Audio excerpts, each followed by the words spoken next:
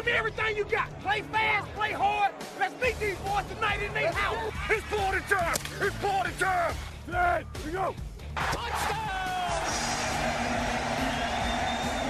You are listening to the Eagle Eye in the Sky podcast. Now here's your host, Fran Duffy.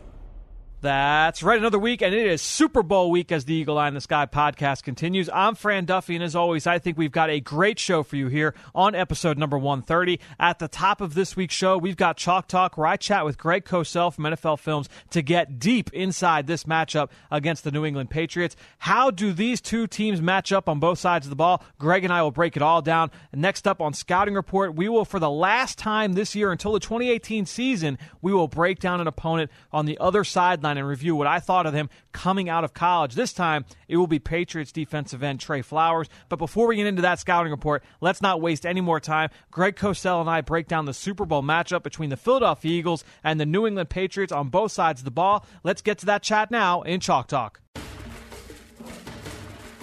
Let's get down to business. It's time for Chalk Talk. Well, like I mentioned, it is Super Bowl week, so why would I go anywhere else except to our man, NFL Films senior producer Greg Cosell. Greg, welcome to this week of the Super Bowl. You and I are not in Minneapolis yet. We will be shortly. Let's just get right into it. Let's talk about this matchup with the Philadelphia Eagles and the New England Patriots, and let's start with how these two teams match up with the Patriots offense and the Eagles defense. When you look at Tom Brady at this point in his career, is it the same Tom Brady, or can Eagles fans who maybe don't watch the Patriots all that often, can they expect the same old Tom Brady this Sunday night? You know, I would say yes. I think the thing with the Patriots offense is more, look, Brady's a great player, Fran. I mean, we all know that. But I think it's how they run their offense and what they do that is really more critical to what the offense is. And by that, I mean what they do with personnel, what they do with formations, what they do with their selective use of tempo, which actually I think will be a big factor in this game for New England. So, you know, Brady is obviously great, and we know that he can come back in big moments. But, you know, I think when the Eagles look at this offense, it's not just, wow, Tom Brady's a really great player. It's how do you match up to what the Patriots present to you? Yeah, and to get into that, I guess when you look at in terms of the personnel packages and how they go 20 personnel with 2 backs, no tight ends, 21 personnel, 2 backs, 1 tight end, 12 personnel, 1 back, 2 tight end. I mean, they vary things so well. And not just that, but the way that they line up out of those packages, they're able to line up in so many different ways that as a defense, it's not enough for you to know who is on the field. It's now a matter of how are they going to be used, what situation are we in terms of down and distance and point differential. That's all going to dictate what the Patriots are going to try and do on any given play. No question. I mean, you and I have talked about this, that you know, they can line up with 21 personnel, meaning 2 backs, and one of the backs is the fullback. Now, sometimes it's James Devlin, the fullback. Sometimes Lewis and White are on the field together. So the first thing you have to decide as a defense is based on personnel. What personnel do you put out in response? You know, I would assume if Devlin's on the field, you go with your base. But it's not a given that if Lewis and White are on the field that you go with your base. So the Eagles have to decide, Jim Schwartz has to decide, number one, what he wants to do personnel-wise, and then what he wants to do coverage-wise in those situations. Because obviously we know that if you, let's say, play zone, and James Devlin, who very often is split wide outside the numbers, and you have a corner, Darby or Mills, over him, then you might have Cooks or Hogan or Amendola inside, and then they're working against linebackers or safeties. And, you know, that's what the Patriots do exceptionally well.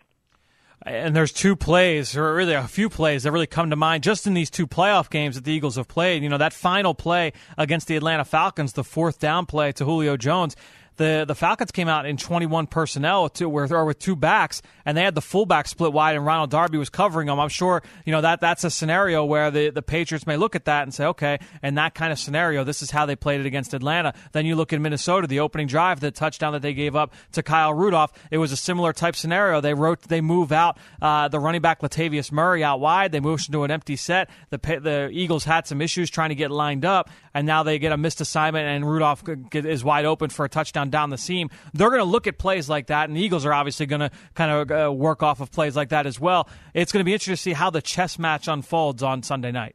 Well, and that's where the selective use of tempo comes in as well, because if you start going tempo and you do things like that, I mean, the Murray play, he motioned out, so that wasn't tempo in a strict sense, but he could have been out there to begin with, and then you have to decide defensively, okay, how are we playing this? And then very often Brady will snap the ball, and all you need in the NFL is less than half a beat or half a step, and you've got a defense that gets beat. So that's something that look, the Eagles have 2 weeks. They'll prepare for it, but when it happens in real time, it's a little more difficult than when you're sitting in a classroom or you're doing a walkthrough in practice. So that is one thing that the Eagles will have to deal with, both the personnel packages, and as you and I have discussed, the Patriots are probably as multiple and diverse out of base personnel packages as any team in the NFL. And that presents a problem. And then the tempo is an issue. It's an issue for every team, every defense. So I think those two things, and we haven't even gotten into, how they're going to match up to Gronk or other specific players, but those things are definite concerns when you play the Patriots. And that's why I mentioned, Fran, that it's not just Brady. We know what he is. He's not a surprise, but it's what they do, which makes it even more difficult. So if you're the Eagles and you're preparing to play man coverage against this team, who do you see as being the player that's going to match up against a Rob Gronkowski if the Eagles are, say, in nickel or if they're in dime? And then conversely also on the running backs, James White, Dion Lewis, Rex Burkhead. If you're Jim Schwartz, how are you viewing that matchup-wise if you are going to try and man up? Well, then it gets down to personnel packages. If you're in your base, let's say, I think Malcolm Jenkins will play the tight end. He'll play Gronk. And clearly, Malcolm's a really good player. Everyone is a mismatch to some degree with Gronk. But, I think Malcolm Jenkins is one of the best all-around safeties in the league, and he's as good a safety for these kinds of situations as you could have. If they're going to play, and I think you'll see them play more dime than nickel, Fran. I don't know how you feel about that, but I think they're going to want Corey Graham on the field. I think the Patriots are the kind of team that it's not that you want them to run the ball effectively. No one wants the opponent to run effectively, but I think the feeling would probably be that the run game is the lesser of the two evils. The Patriots did not run the ball a lot in either playoff game. And that doesn't mean they won't in this game. We don't know that. But I think the feeling would be that, we're going to stop the run as part of defending the pass is the priority. Well, when you talk about the run game, I thought it was pretty interesting going back and watching a lot of the Patriots over the last week or so. Their play-action game is pretty strong. They do a good job in terms of setting up route combinations off of play-action, whether it's in the intermediate area or down the field. It's a much more vertical offense, I feel like, than what I've seen from them in the past. Obviously, Brandon Cooks and his speed, his ability to track the deep ball, I think plays into that. But they've got the ability to go off play-action, and Brady seems to have been really, really good in those kind of situations this year. And you hit on a great point. They are really multiple with their play actions. They've got the bang play action, where they go with the power play action. It's a three-step drop, and very often they hit Gronkowski right behind the linebacker level. And those turn out to be 20 to 25-yard gains, and they seem like nothing plays. Then they've got the deeper play actions, which they've done a lot more of this season. As you said, they've had deeper drops, and they've thrown the ball down the field more, especially when they feel that the coverages are relatively predictable. And the Eagles, they're a great defense, but they're not that complex from a coverage standpoint. You pretty much know you're going to get single high. So then it's just a matter of whether it's man or zone, but you're going to get single high, so your route concepts will likely attack single high. Greg, what are the matchups up front in the trenches? Because I think that's what Eagles fans and in the local media, that seems to be the area where everybody thinks, all right, this is where the Eagles have a definite advantage in this game, is the Eagles' defensive line against the Patriots' offensive line. Take us through, look at the center or the starters from left to right. You have Nate Solder at left tackle, Joe Thuney at left guard, David Andrews at center, Shaq Mason at right guard, and Cam Fleming at right tackle. What are the matchups that you feel strongest about going in this game? What are the ones that you'll be watching? Well, I think the overall matchup, favors the Eagles. And again, a lot of teams, not a lot, but some teams do favor, the matchup favors them when they play the Patriots, but that doesn't automatically mean you win the game. I think two areas where the Eagles can attack, particularly when they get into obvious pass rush situations, is the left guard Thuney, who has struggled at times this year in one-on-one pass protection, and Cameron Fleming at right tackle, who's also struggled at times in one-on-one pass protection. Now, you could say the same about Solder at left tackle, but I wouldn't call him a weakness. I don't know how you feel about it. I mean, has he had some tough snaps at times this year? Yes, but I don't think I'd call him a weakness. Whereas I think Thuney and Fleming, you can beat them one-on-one, and I think that's what you'll obviously see when the Eagles are in their sub-packages, because they'll bring Graham inside, and then you'll have Graham and Cox, as we've discussed, basically being the 2-3 techniques, and then the Patriots will have to decide how they want to protect. From a lot of these games, and you can go back obviously years and years, and you go to Atlanta last year in the Super Bowl, and some of these other, teams seem to have this offense kind of on the ropes early on in the game. You go to Jacksonville last week, or 2 weeks ago now, and what they were able to do early in that game to kind of keep them off the board, jump out to that early lead.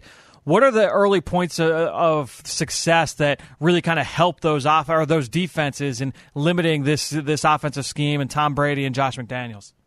Well, I think one thing we've seen throughout the year, and we just hit on it, is there's been more pressure put on Brady. And even though he's, obviously still ended up with a great year numbers-wise, leading the league in passing yards, and I think leading the league in yards per attempt, because they do push it down the field a little more, he's been hit more this year. He's had to work more out of muddied pockets, so he's had more bad moments. And I think that's what you're hanging your hat on. You're hanging your hat that you can get pressure and people around him. Now, there's also been critical moments like the 3rd and 18 in the AFC Championship game where you would expect pressure. Jacksonville did what probably the Eagles would do, rush 4 and play zone behind it. It was quarters, not cover 3, but on that play they got no pressure whatsoever. So the times that they've struggled in the pass game in particular has mostly been, I think, without remembering every play, has mostly been a function of some pressure on Brady and getting him a little uncomfortable. Yeah, and then when you talk about the Eagles' rotation up front in terms of how they rotate 8-9 guys in there, if you do go tempo and you get stuck, that's where I guess you kind of get into those situations where in a key moment, maybe your D-line's been on the field now 6-7 plays in a row and they've been chasing guys around. Now all of a sudden they're a little bit gassed, and that's where you can get gashed for a big play. And that's why I think tempo is so important, Fran. You hit it right on the head. I meant to say that earlier when I was talking about it, but you're 100% right. I think that they probably know that there's a little bit of a mismatch there with their O-line versus the Eagles' D-line, and to try to alleviate that mismatch, they will place some tempo, not only because it makes it harder to rush the quarterback, but also you can't get into the D-line rotation that's been such a strength of the Eagles all season. And, Greg, while we're on the topic, we got a question this week that I think is really relevant to this game, and it was from Justin Fattori. He left it a couple weeks ago on our Apple podcast page, and he left a question about how he feels the Eagles' defense will try to counter opponents who try to emulate the Giants' game plan from earlier this season. The 3-stepping out, quick throws, the quick passing game. Is that something you think that the New England Patriots will try to emulate this week? Absolutely. I mean, and I think they'll be well aware of that. That's part of their MO to begin with. I think one thing, and I can't remember if you and I discussed this last week, but when the Eagles play cover 3, their corners play off, which is most teams do in cover 3. Rarely do corners press in cover 3. You might see the boundary corner press, but the Eagles don't normally do that. So Darby and Mills will play off, and I think that Brady, one of his absolute strengths is he may be the most patient quarterback in the league. He's more than willing to throw 6 or 7 yard completions. If you give him those, he'll take those all day. And I think that he's going to make Mills and Darby have to come up, and then we'll see if they do the sluggos, we'll see if they do the double moves. But if Mills and Darby are going to play with 8 and 9 yard cushions, as is often the case in their cover 3, as you know, then I think you're going to see a lot of hitches, a lot of outside hitches, and it'll be 2nd and 3. It's going to be interesting to see how they decide to play that for sure. Greg, let's switch over to the other side, and now you talk about this Patriots defense that I think a lot of people locally are kind of overlooking. The numbers in terms of total yardage and things like that are not great, but overall, you watch this defense, they do a lot of cool things schematically. It's a tough unit to face up against for sure.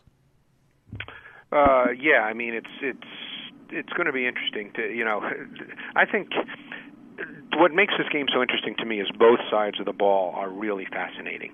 And one thing that I've been thinking a lot about, and again, it doesn't mean that the Eagles will win the game, and I don't know how you feel, but I think the Eagles have an advantage on both lines. I think their D-line has an advantage over the O-line for the Patriots, and I think their O-line has an advantage over the D-line for the Patriots. So do you see it that way as well? I do see it that way. You look at we talked about the defensive line. I think that's absolutely something that's in the Eagles' favor. And then when you look at the Eagles' offensive line, especially the way that they've been playing down the stretch here, they've matched up. Look, New England, they've got some players up front, but I think when it's all said and done, the way that this Philadelphia Eagles offensive line is played, I think that is a mismatch as well, both in the run game and in the passing game. Yeah, and I think if we were to talk about the Patriots defense a little, I think the best way to describe them, if you sort of look at it from the Cliff Notes version, is they're very multiple with their front, so it's front multiplicity, but the back end is pretty consistent. It's coverage consistency.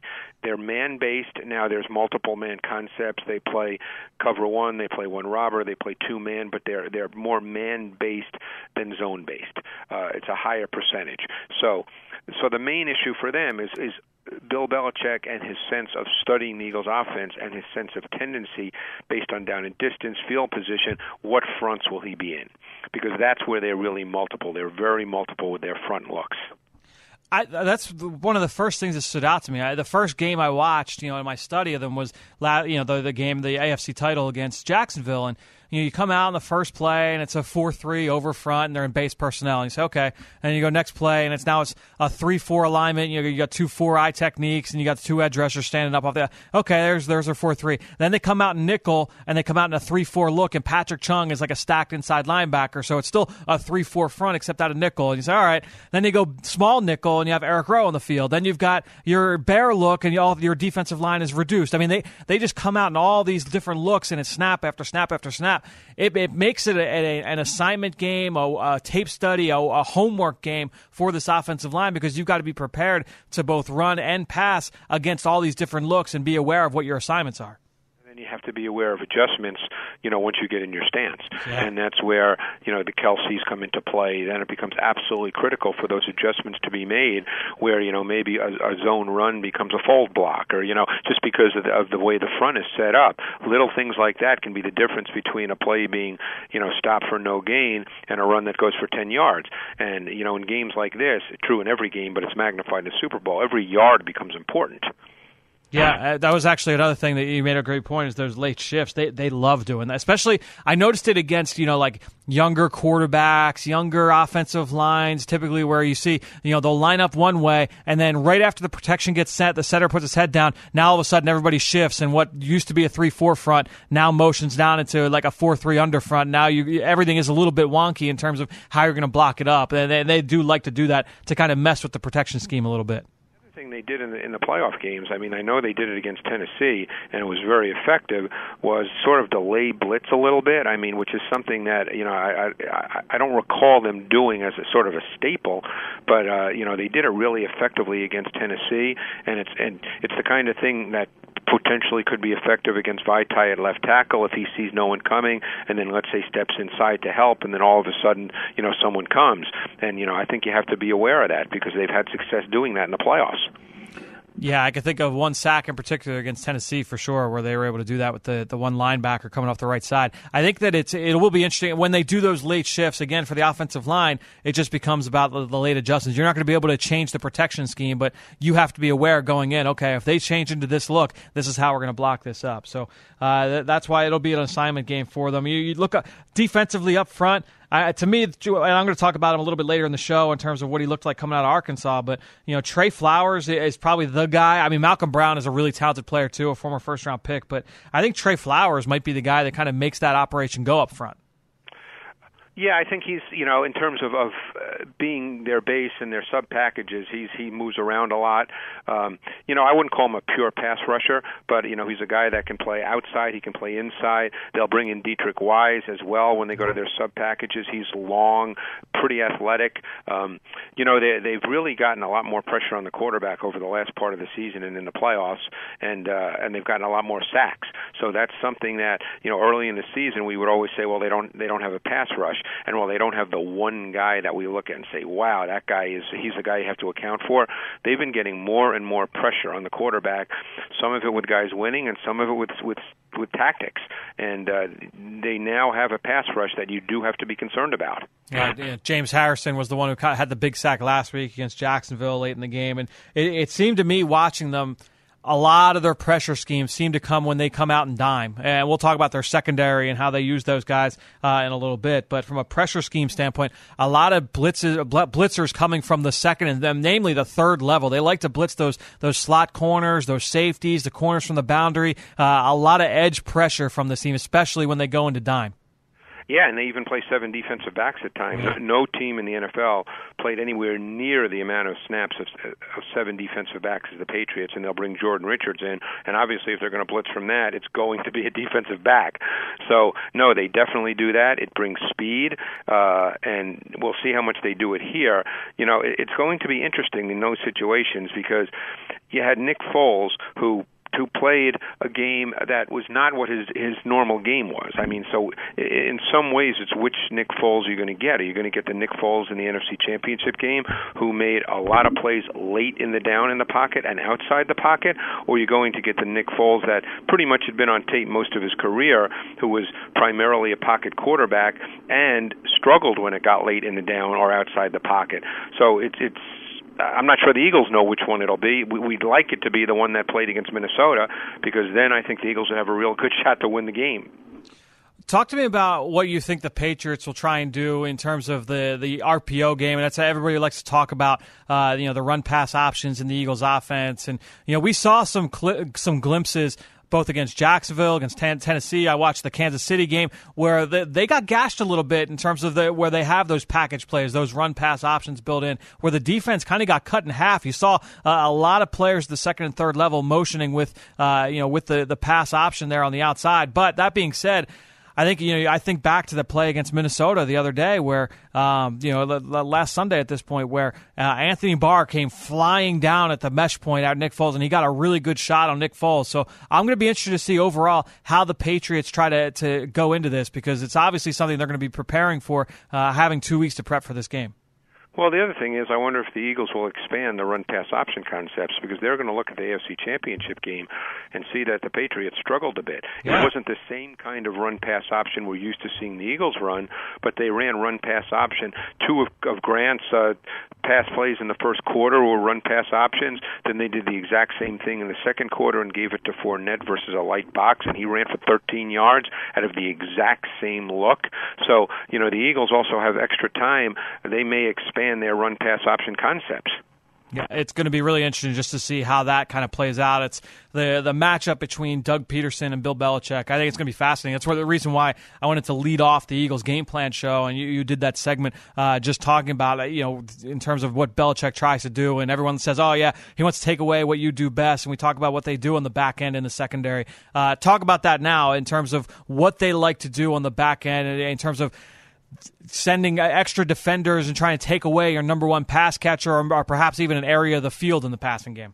Well, I think since they play a lot of man, which I assume they will, again, you never know with 2 weeks, but they have been a man-based defense.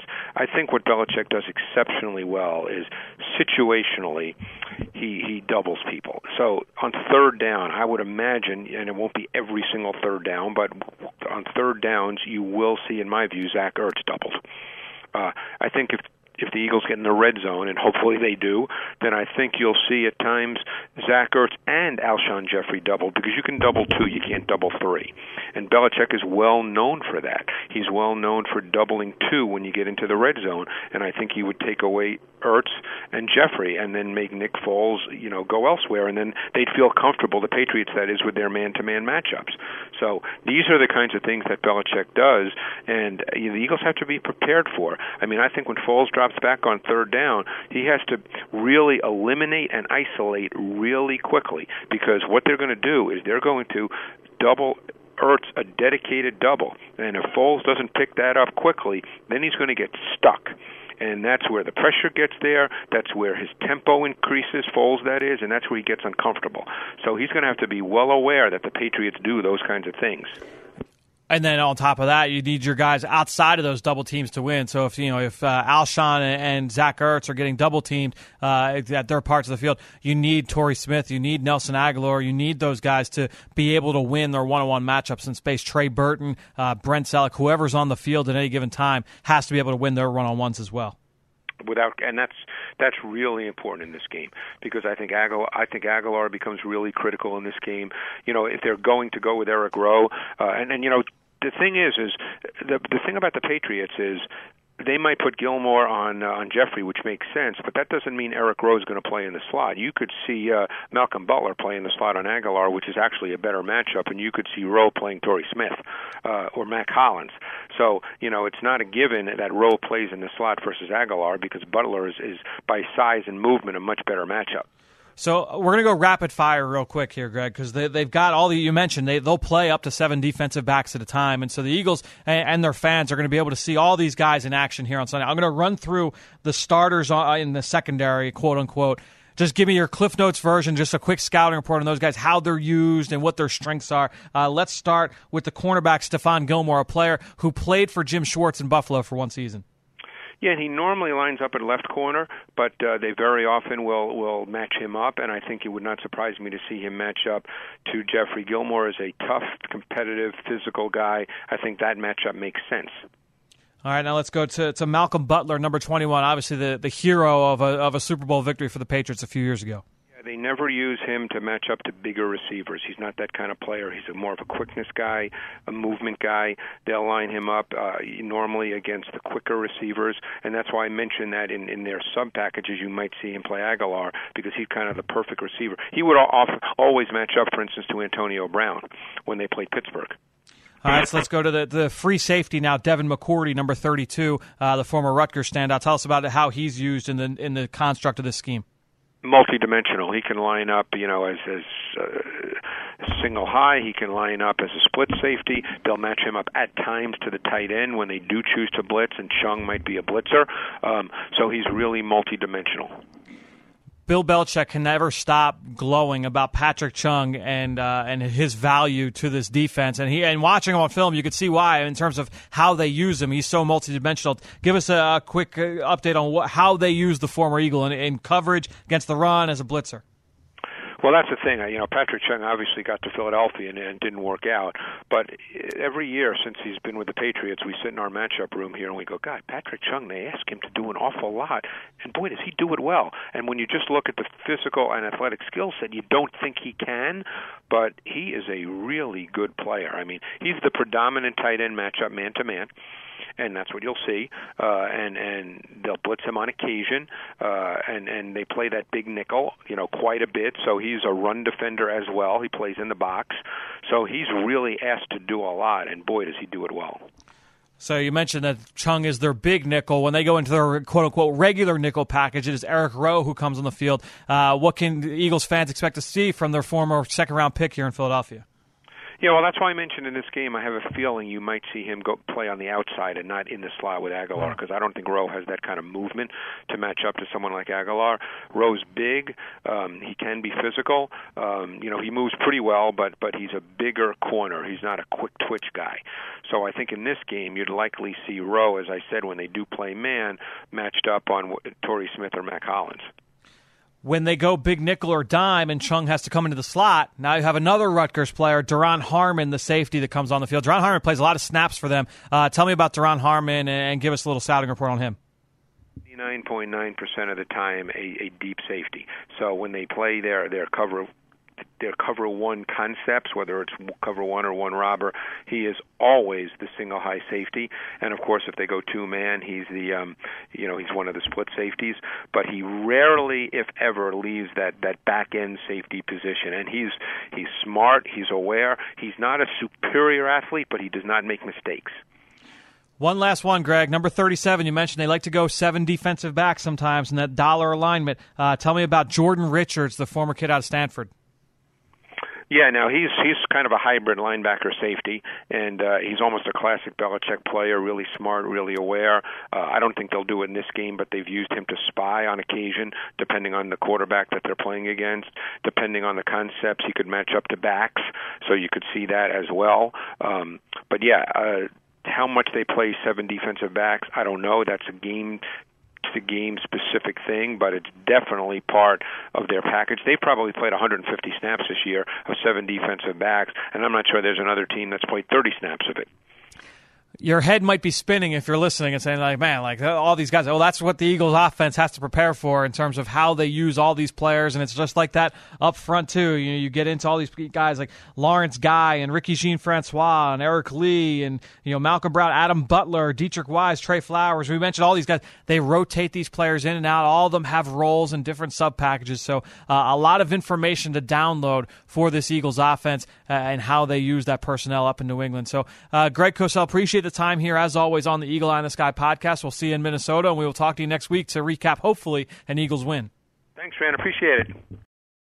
Great stuff from Greg, and you can follow him on Twitter just like I do, at Greg Cosell. And while you're at it, I'm at FDuffy3. That's where I post all of the podcasts I'm a part of and all of our X's and O's content that we produce here at PhiladelphiaEagles.com. And I greatly appreciate everybody that promotes this podcast on social media. That is one way to support the show, but the other is to go into Apple Podcasts or Stitcher, give us a rating, and even leave us a comment. I wanted to give a shout-out to Shard Sanders and Justin Fattori, who both went on Apple Podcasts and rated the show and left comments saying how much they enjoyed listening. I played Justin's comment earlier in the show, and you got to hear Greg's answer. But thanks to Shard and to Justin, all of you out there, for your continued support of this show and all the rest of our podcast offerings on PhiladelphiaEagles.com. Okay, let's keep this show going. I told you we would break down New England defensive end Trey Flowers from back in his college days. He is the subject this week in our scouting report.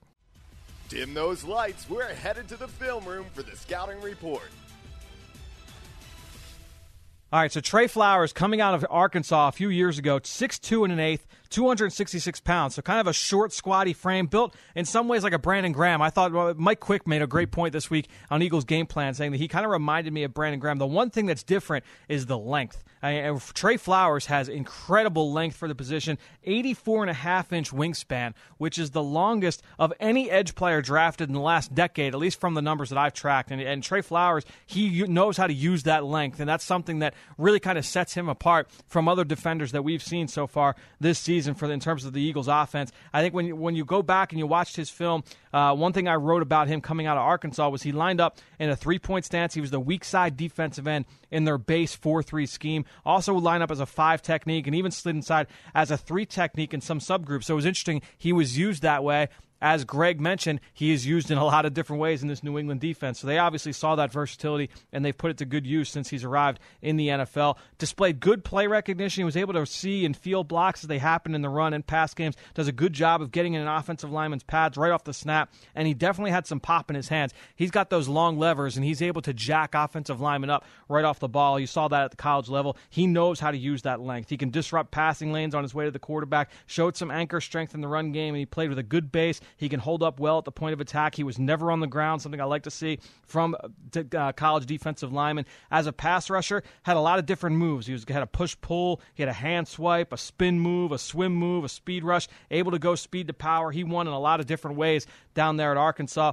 From a negative standpoint, he was often late off the ball. He was a slow twitch guy, very little explosiveness. His get-off was just okay at best. He's not going to turn the corner on NFL tackles. I didn't see him as a high-quality pass rusher coming out of Arkansas a few years ago, and as Greg mentioned, he hasn't really turned into that guy. Overall athleticism, I thought, left a lot to be desired. He had to be a little bit more disciplined against the run. When setting the edge, he would lose contain at times, and he struggled to finish tackles in space. At times, he would shoot his gun a little bit too early, get off balance, and he was unable to finish one-on-one. I thought his motor was just okay, but he did make a lot of plays against running backs and tight ends, just didn't make a lot of plays against offensive linemen at the college level. So that was some of the things I worried about with him. That being said, when I wrote up my final report on him, power leverage rusher. He had limited third down value off the edge, more of an inside player. Athletic upside is limited, but high character technician who can defend the run and find ways to disrupt. Didn't think he was going to be able to play special teams with that lack of athletic ability, and that certainly has been the kind of player he's turned into. I will say he's probably turned into a better player, I thought, than because he is a pretty disruptive player, can line up anywhere from right over the nose, right on top of Jason Kelce, all the way to out wide. So I think it's not going to be just, how is Big V going to match up with Trey Flowers? How is Brandon Brooks going to match up to Trey Flowers? He is going to get reps against pretty much all 5 of the Eagles starting offensive linemen. It's a matchup to kind of watch in this game with all the ways that they use all those personnel up front. All right, so great stuff from Greg Cosell, and all of you out there listening, whether you're on Apple Podcasts or Stitcher or iHeartRadio or TuneIn, and Spotify, on Google Play, and of course on PhiladelphiaEagles.com and the Eagles mobile app. Thank you. And again, one last time, take a few seconds, go rate the show, leave us a comment. Don't be afraid to leave a question on there as well, because I would love the ability to answer it here on the podcast. All that being said, I think that'll do it. Another show in the books here on the Eagle Eye in the Sky podcast. For everybody here at the NovaCare Complex, I'm Fran Duffy. We will talk to you next week, hopefully with a Super Bowl championship.